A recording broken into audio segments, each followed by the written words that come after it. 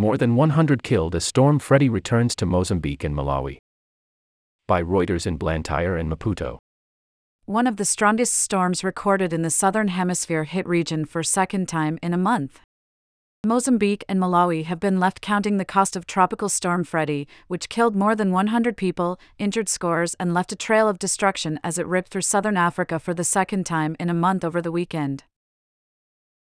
Freddy is one of the strongest storms ever recorded in the southern hemisphere and could be the longest-lasting tropical cyclone, according to the World Meteorological Organization. It pummeled central Mozambique on Saturday, ripping roofs off buildings and bringing widespread flooding around the port of Quelimane, before moving inland towards Malawi with torrential rains that caused landslides. The full extent of the damage and loss of life in Mozambique in particular is not yet clear, as the power supply and phone signals were cut off in some parts of the affected area.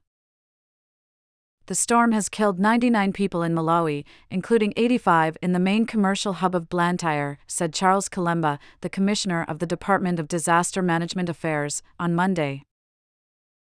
The total number killed by Storm Freddy in Mozambique, Malawi, and Madagascar since it first made landfall last month is now about 136. The Central Hospital in Blantyre had received at least 60 bodies by early afternoon, Doctors Without Borders, MSF, Country Director Marion Picher told Reuters by telephone, adding that about 200 injured were being treated in the hospital. The injuries were from falling trees, landslides, and flash floods, she said. A lot of homes are mud houses with tin roofs, so the roofs fall on people's heads.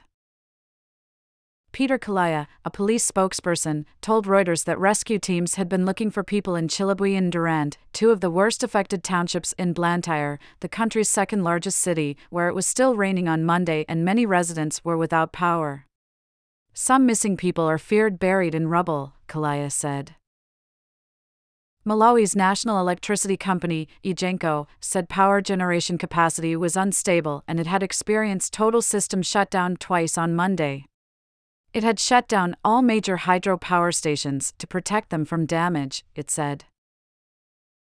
At least 10 people died in Mozambique's Zambezia province, a provincial delegate from the National Institute of Disaster Risk Management, Nelson Ludovico, told public broadcaster Radio Mozambique, adding that the figures were still provisional. The health minister, Armindo Tiago, also said on public radio, the situation is critical in Zambezia province.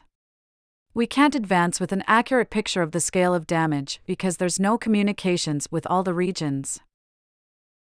Guy Taylor, Chief of Advocacy, Communications and Partnerships for UNICEF in Mozambique, told Reuters from Quelimane that humanitarian agencies there did not have the capacity to deal with a disaster of this size. We saw a lot of destroyed buildings and clinics. People's homes had their roofs torn off by the wind.